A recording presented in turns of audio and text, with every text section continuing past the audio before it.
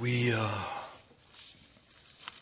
finishing up a short series entitled Hot Issues Refreshing Truth. We started that 2 weeks ago looking at abortion. Pastor Kathy preached last week about racism, and today we're tackling yet another one looking at truth about homosexuality, perhaps the most difficult of them all for a number of reasons and at a number of levels. Perhaps the greatest is it is such a highly charged and emotional issue. It is an issue that challenges us to love deeply, to love in a way perhaps we never have before.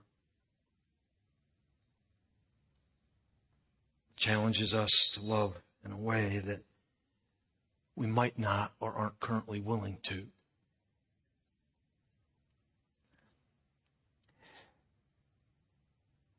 It's an issue that has created great chasms in a world, great divides. Again, at all different kinds of levels. In our world, in our country, in our communities, in our churches, and in our lives. Satan, in so many different ways, has gotten what he's hoped for. Unresolved conflict, sin, pain, hurt, brokenness. And God grieves it all.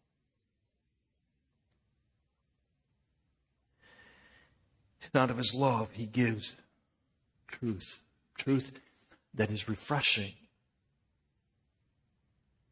Refreshing because as truth, as his word, and I want you to think about this. I mentioned it the first week and I'll repeat it again. God's truth is refreshing because it can stand alone. We don't need to add to it. We don't need to make excuses for it or apologize for it. It is truth.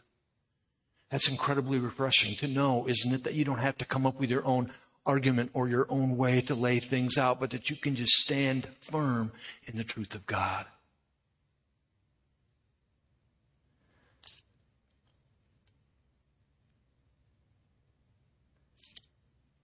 It's refreshing because of what it is that he says. And the power and the life that comes out of his living word. His grace, his truth are the only things that really change and transforms hearts and lives. And this morning, I submit to you that he asks you to think deeply about what it is that he says, to move past human arguments, cultural mandates, opinions, or beliefs, to simply focus on his truth. And I share that because I know that some might already, just hearing one word, have their hearts and their minds starting to shut down, to build up walls and defenses. God just asks you to listen, to hear what it is that he has to say, and to love enough to be.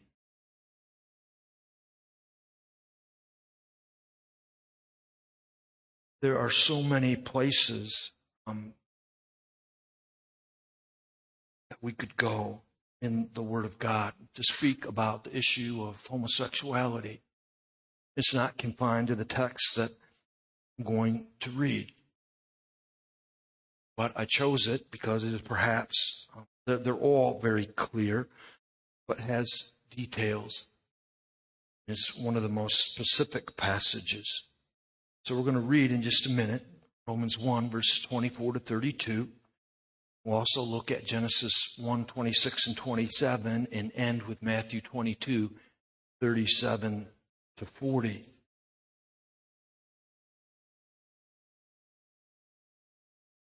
Could read passages out of Leviticus, 1 Corinthians 6. Just simply going to focus on what is shared here. And part of the reason that I mention those other places is because there's numerous places where God speaks about practice and a sin of homosexuality, but there's not one where it's condoned. Not one.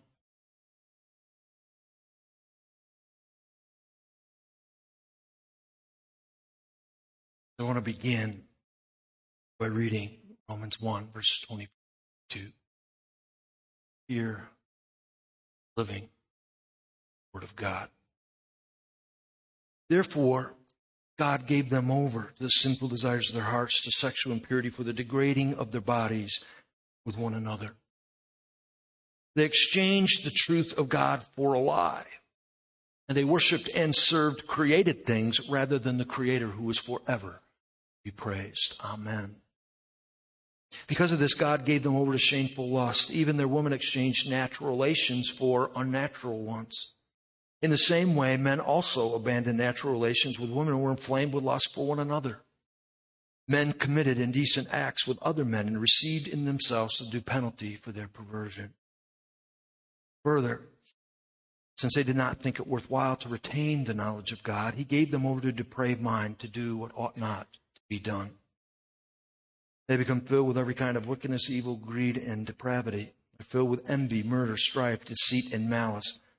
They're gossips, slanderers, God-haters, insolent, arrogant, and boastful. They invent ways of doing evil. Disobey their parents. They're senseless, faithless, heartless, ruthless. Although they know God's righteous decree that those who do such things deserve death, they not only continue to do these very things, but also approve those who practice them. This is God might be in our hearts.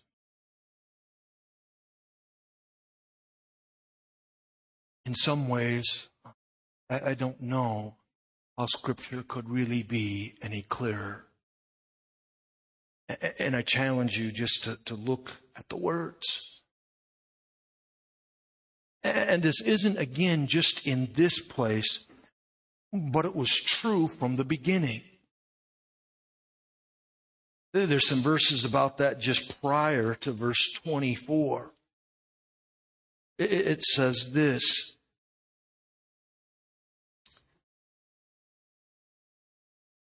The wrath of God is being revealed from heaven against all godlessness and wickedness, since what may be known about God is plain to them, because God has made it plain to them. And then this, verse 20.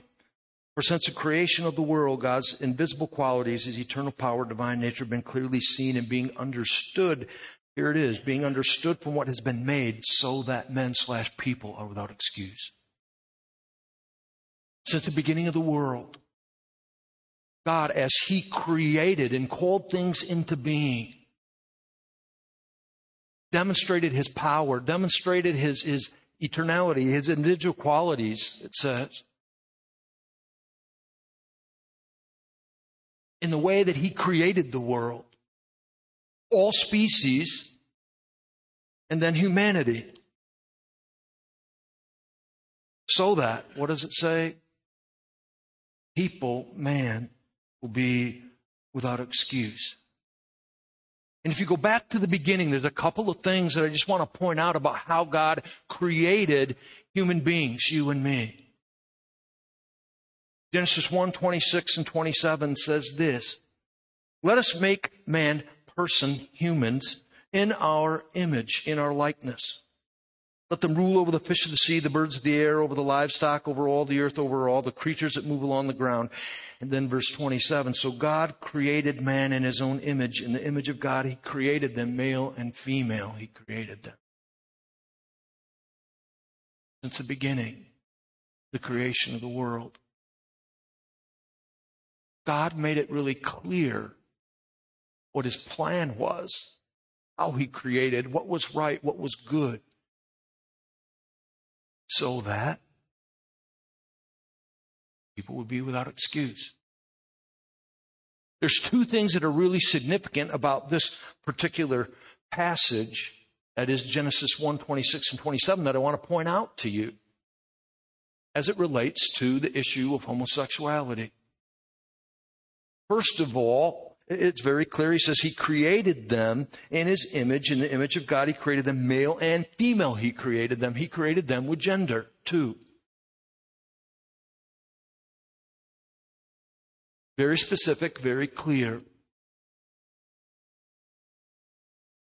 And part of the struggle when we start thinking about, and when you think about what that means then and what it meant in terms of people inhabiting the earth, what is it that it says that God gave them to do? To exist, to live together, to rule over the earth. And then if you drop down to 2:24, these words, speaking and going through the creation story. For this reason, a man will leave his father and mother, be united to his wife, and they'll become one flesh. Be united together. Marriage. Clear. Spelled out. Specific. See, gender does have a lot to do with it in terms of how God created.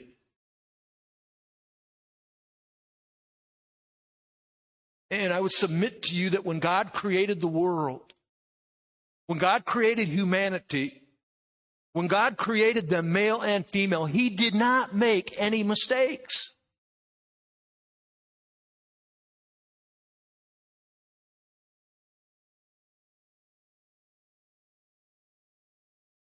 He hasn't since. He didn't make a mistake when He created you.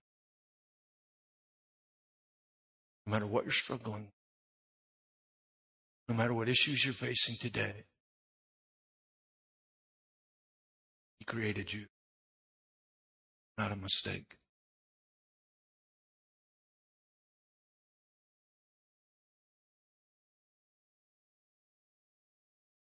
Then it says, not only did He create them, male and female, what else? You see it? In His. What does that mean? There's a lot of commentary on that. So, two of the all-time best, John Calvin and Augustine, they would say that what is being shared there in His image means in His rightness, spiritually correct, good, holy. That's how He created us, you and me, male and female. Right, correct, holy. Tell what? Tell sin. See the connection?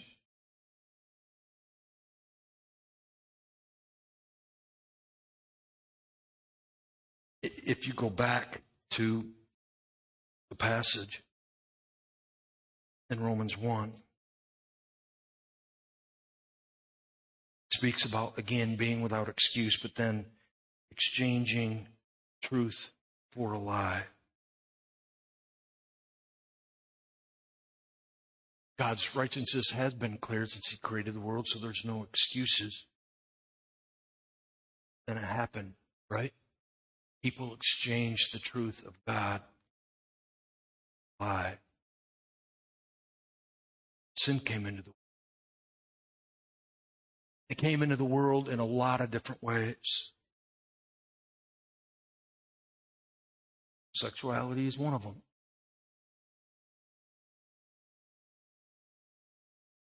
You read in verse 24, it says, therefore God gave them over to the sinful desires of their hearts, to sexual impurity. And that covers the whole gamut. So sex outside of marriage, adultery, also homosexuality, sexual impurity. And just a thought about that. I want you to think about this in terms of God giving them over. You know, there are a lot of things that we can talk about, but in Scripture, it speaks about sin as a choice then, right? You know all of the other arguments. God makes that clear as well. God gave them over. He allowed it.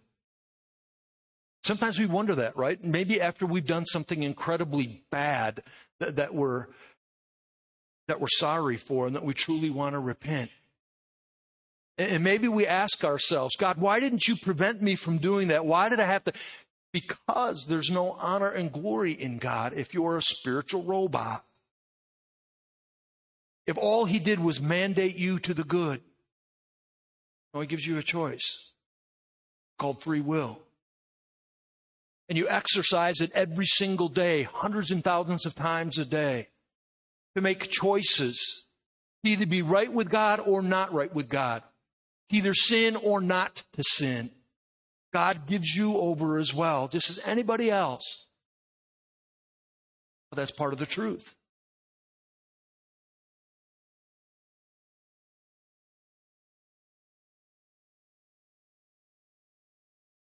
For although they knew God, they neither glorified him as God nor gave thanks to him.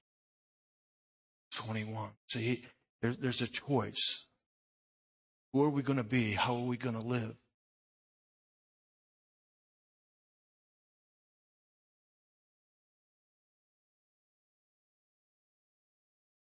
Then it gets really specific, this passage.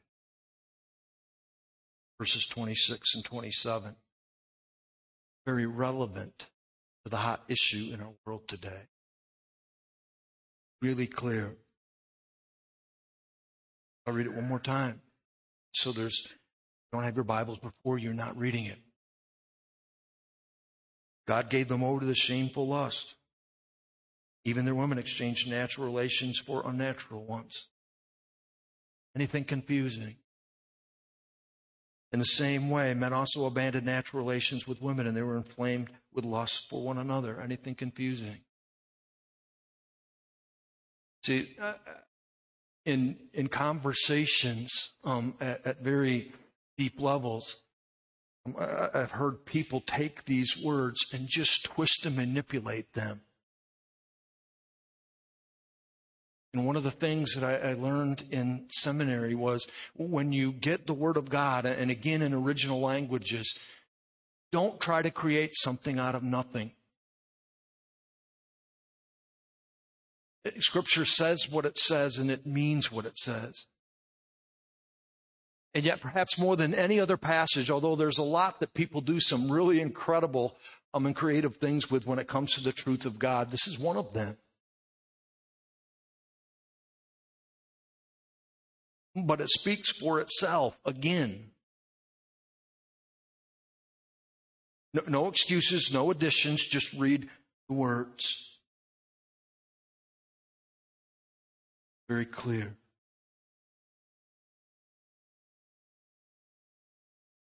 It's very clear about the practice, about the behavior, about the lifestyle. But there's a little bit more. It goes on to mention, as you read in verses 29 to 30, other sins as well. And it's one of the things that I would point to and tell you to have as a red flag in your head about truth. And I've had all kinds of conversations. People say, well, I believe the Bible all except for this part or all except for that part. Again, it could go back to Matthew 5, what Jesus says. I've come to fulfill it all of it. Every single thing that you struggle with or that you question.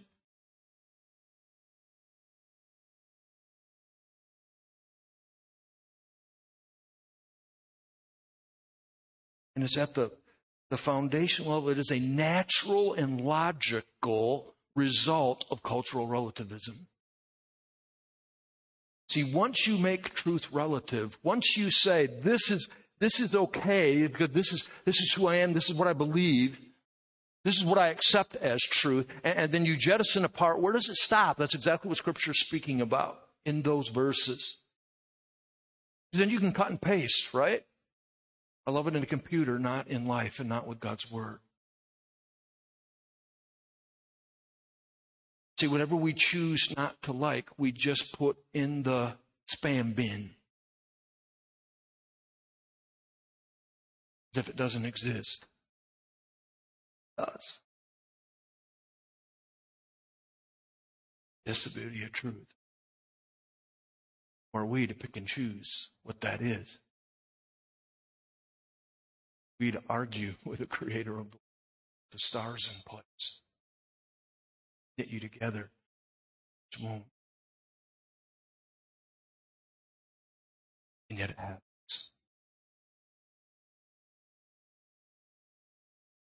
There's those practices. There's those sins. Again, you can then just open up the vault, right? Go to wherever you want to if you say, well, you know what? I don't accept this as truth. But here's the part I really want you to focus on. It's there in verse 32.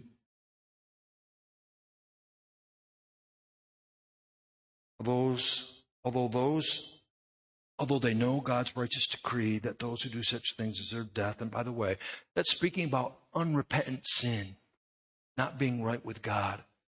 It's not saying because they practice these things, they're condemned to hell if they don't repent. That not only continue to do these very things, and here it comes, but approve of those. Think about that.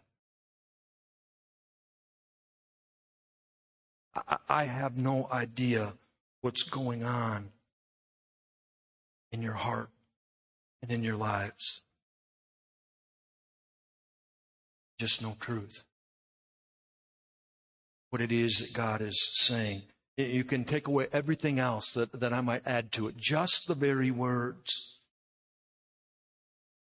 And I want you to think about how you view this hot issue. How you speak about it. How you see it in the world. How you see it in the relationships that you have. And again, the reason that this is so hard, the reason that this is so hot is because it can be so personal.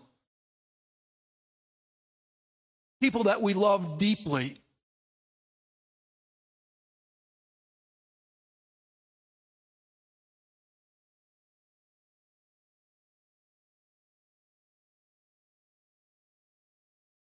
That's what it calls us. Beyond practice. When you see those words, approve of those who practice them, it's talking about, think about all of the hot words. Tolerate, accept, condone. That's exactly what it's speaking about. That's what approval is.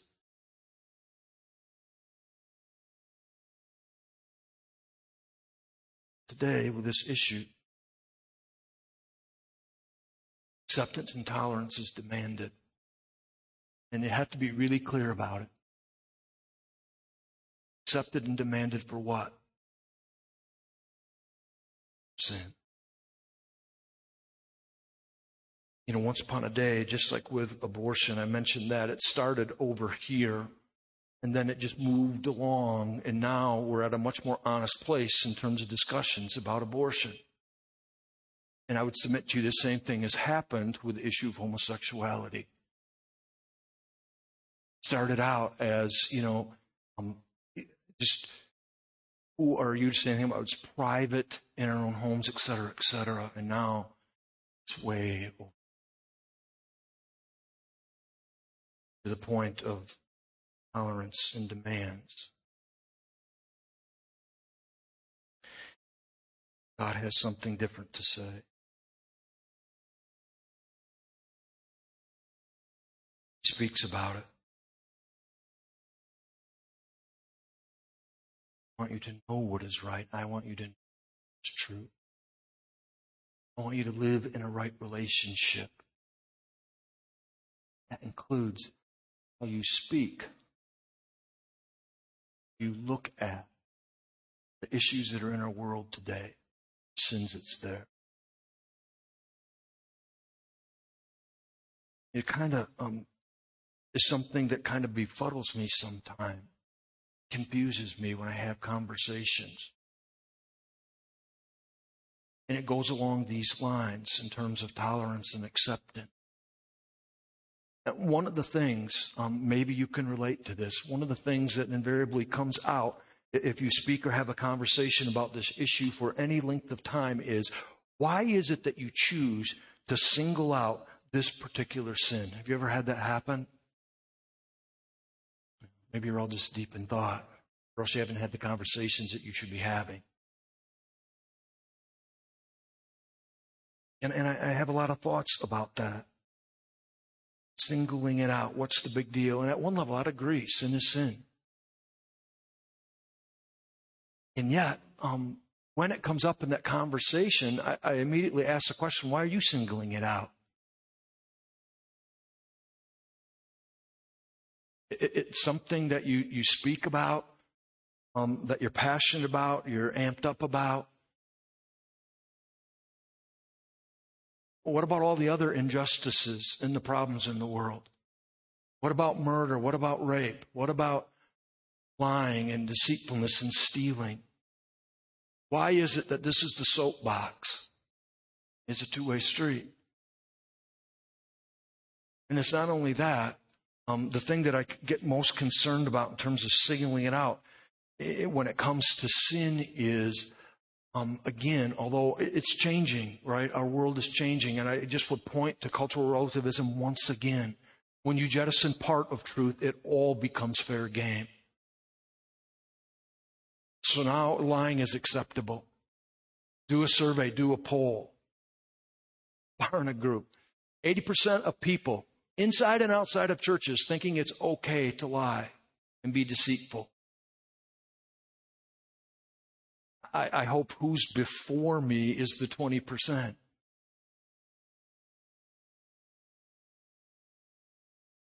But it's not much different when it comes to the practice of homosexuality. Now we see people saying to steal is okay. Where will it end? I don't know. This truth is something to really think about strongly. Because of all of the things, and even if you had conversations and heartfelt conversations, I think most people, if you went to Scripture, et cetera, would say, you know what, it is wrong to lie, it is wrong to steal. But this is okay.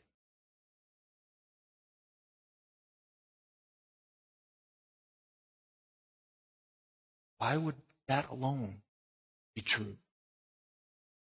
Why would you single out a practice that God speaks very clearly about and say that it's all right? That it's not sin when God calls it sin? I mean, read the words. Say, don't take my word for it. You've got Scripture in front of you. Do your work.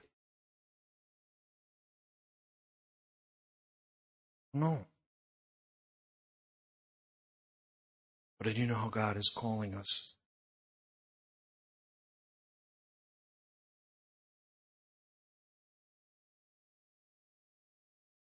Along with not practicing sin, calls us not to accept it, not to tolerate it, not to.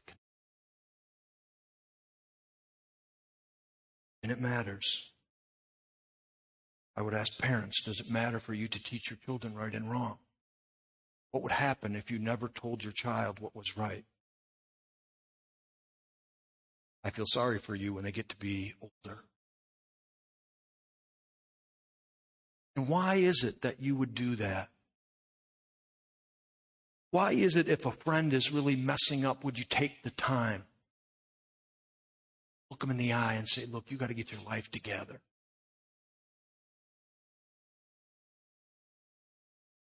Why is it that you would confront a parent? Why is it that you would confront a child and speak truth to them?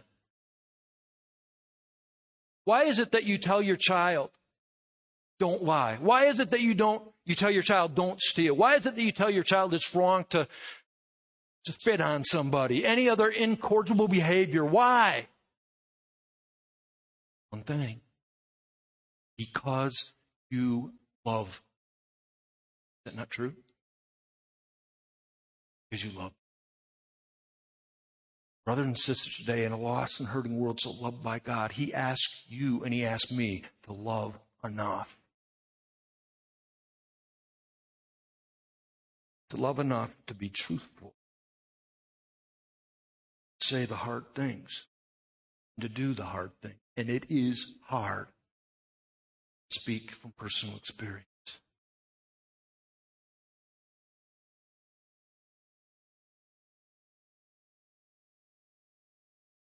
He says, love.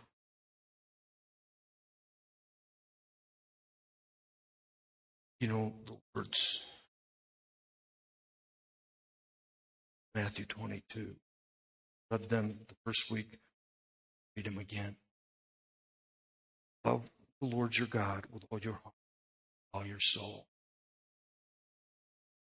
This is the first and the greatest commandment. And the second is like it. Love your neighbor as yourself. All the law and the prophets hang on these two commandments. Love enough. I want you to think about that. But what does it mean, love enough, concerning this hot issue?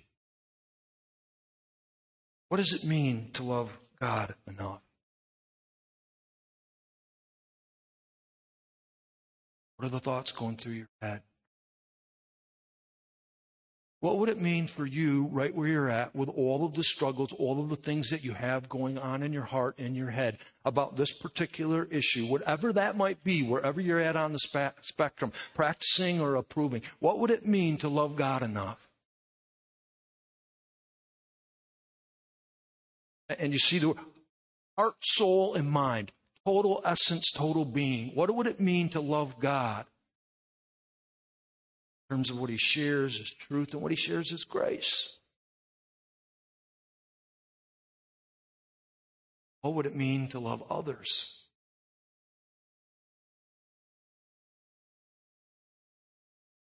And when I say that, I want to be clear too. I think when we think about loving your neighbor as yourself, what God is asking us to do, give his grace, give his forgiveness. It's incredibly hard when somebody's in your face or is defiant, seething, angry, mad. What does it mean to love in that moment? To love enough. Giving grace, giving forgiveness.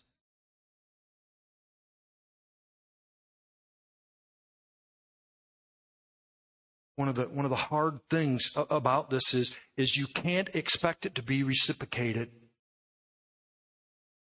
Whenever you love enough, and you know that again from your experiences with children, when there were consequences for inappropriate behavior, right?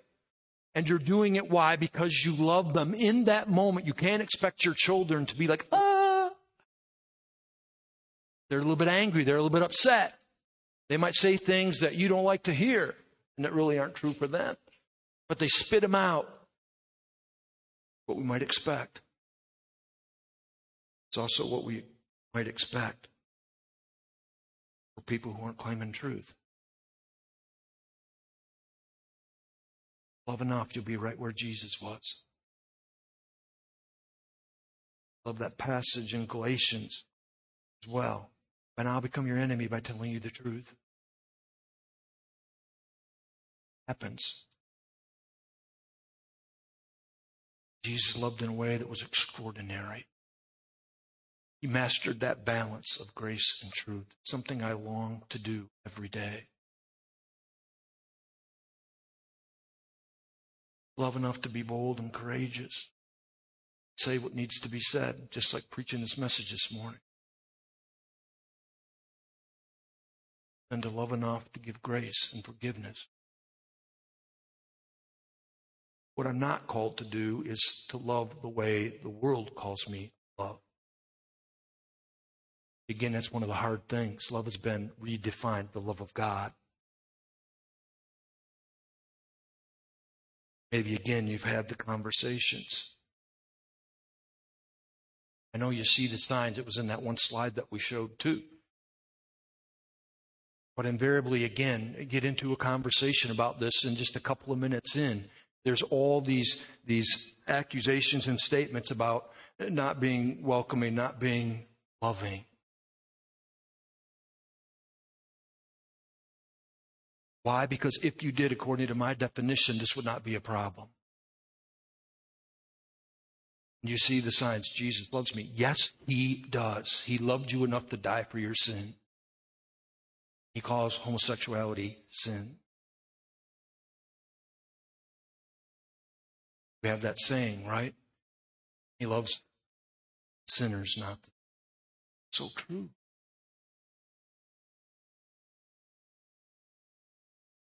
When you hear those words, for God so loved the world, he didn't say, oh, and by the way, put an asterisk by that world. For God so loved everybody except people who rape. God loves everybody except those who kill. God loves everybody except homosexuality. People who practice homosexuality. No, he said the world. And that's how we're called to love. Same way. And that's how Jesus lived, and that's how Jesus loved. You know, it's amazing to me, you read these passages, and I think some of the struggle, and so when we're getting that challenge to love enough, I want you to think about it. What does it mean to love enough? To love Jesus enough, to be bold, to be truthful, to love Jesus enough, to be filled with grace, to love others enough, to be filled with grace and forgiveness. What does it mean? What does it look like? That's the difference maker. Jesus didn't love people just so they would be his friends, so everything would be hunky-dory. There are countless places where he was deserted. Why? Simply because he told the truth. Oh, and by the way, that's what got him killed.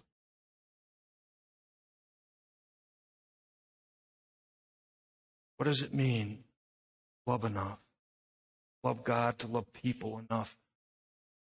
Hard things. No. But I'm sure that if you get serious about it, I'll let you know. If you decide today, after hearing this truth, that you're going to love God enough, make changes in your life, you'll know what it means. If you decided here and today that you're going to love enough, be filled with truth and filled with grace, he'll let you know what it means. How you speak. And when you encounter, how you act is that you show up. Not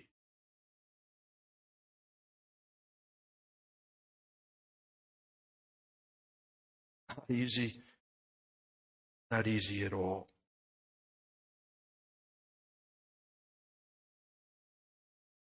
You know, one of the things that I've come to appreciate are that when you get in those conversations and that accusation comes out, and it's happened to me so many times,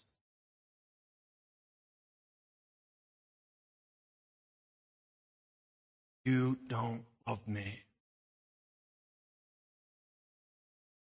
I've come to appreciate this truth because I know what's in my heart.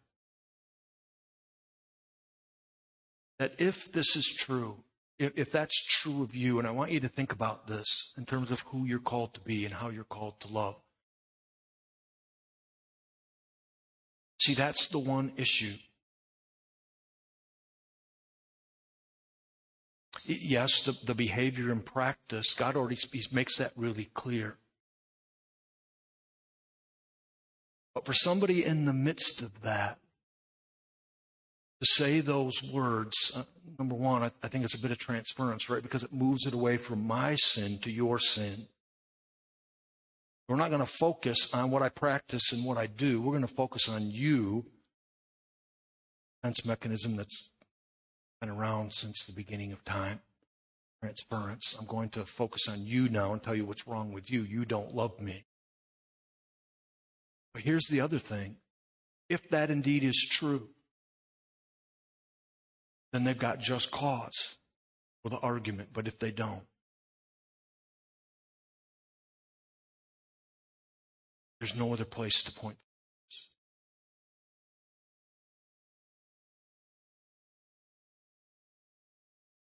Hear what God is saying? If you choose to love enough, where's the argument?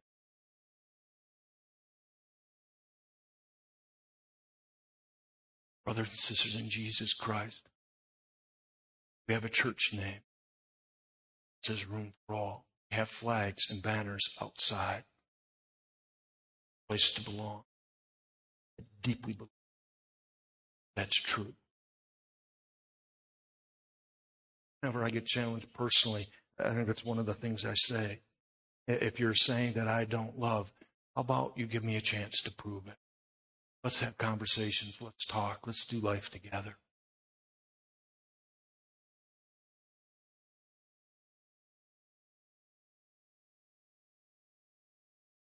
I hope.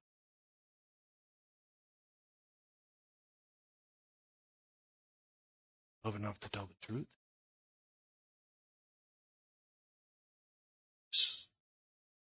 Wipe away all arguments. And in so doing, honor and glory, the great Lord our God. It's a hot issue. But when that happens, it does. It's incredibly refreshing. Let's pray together. Lord God, we can't do this on our own. We humbly admit that to you. We think about all the things going on in the world, all the things that make our heads spin and our hearts hurt.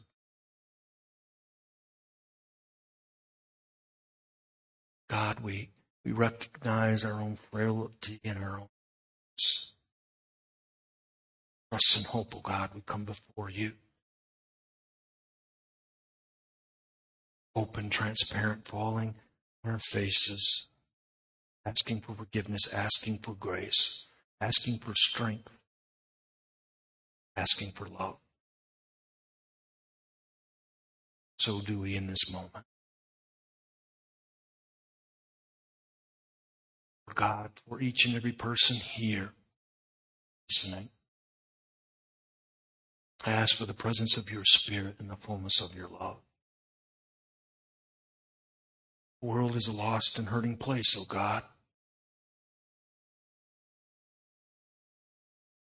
And the reason is simple. Truth has been exchanged for a lie. People haven't loved enough. Work in our hearts. Help us to be a body of Jesus Christ. It rises up to the challenges that you give, follows the footstep of Jesus. Might it be. Your holy, your precious, and your awesome name.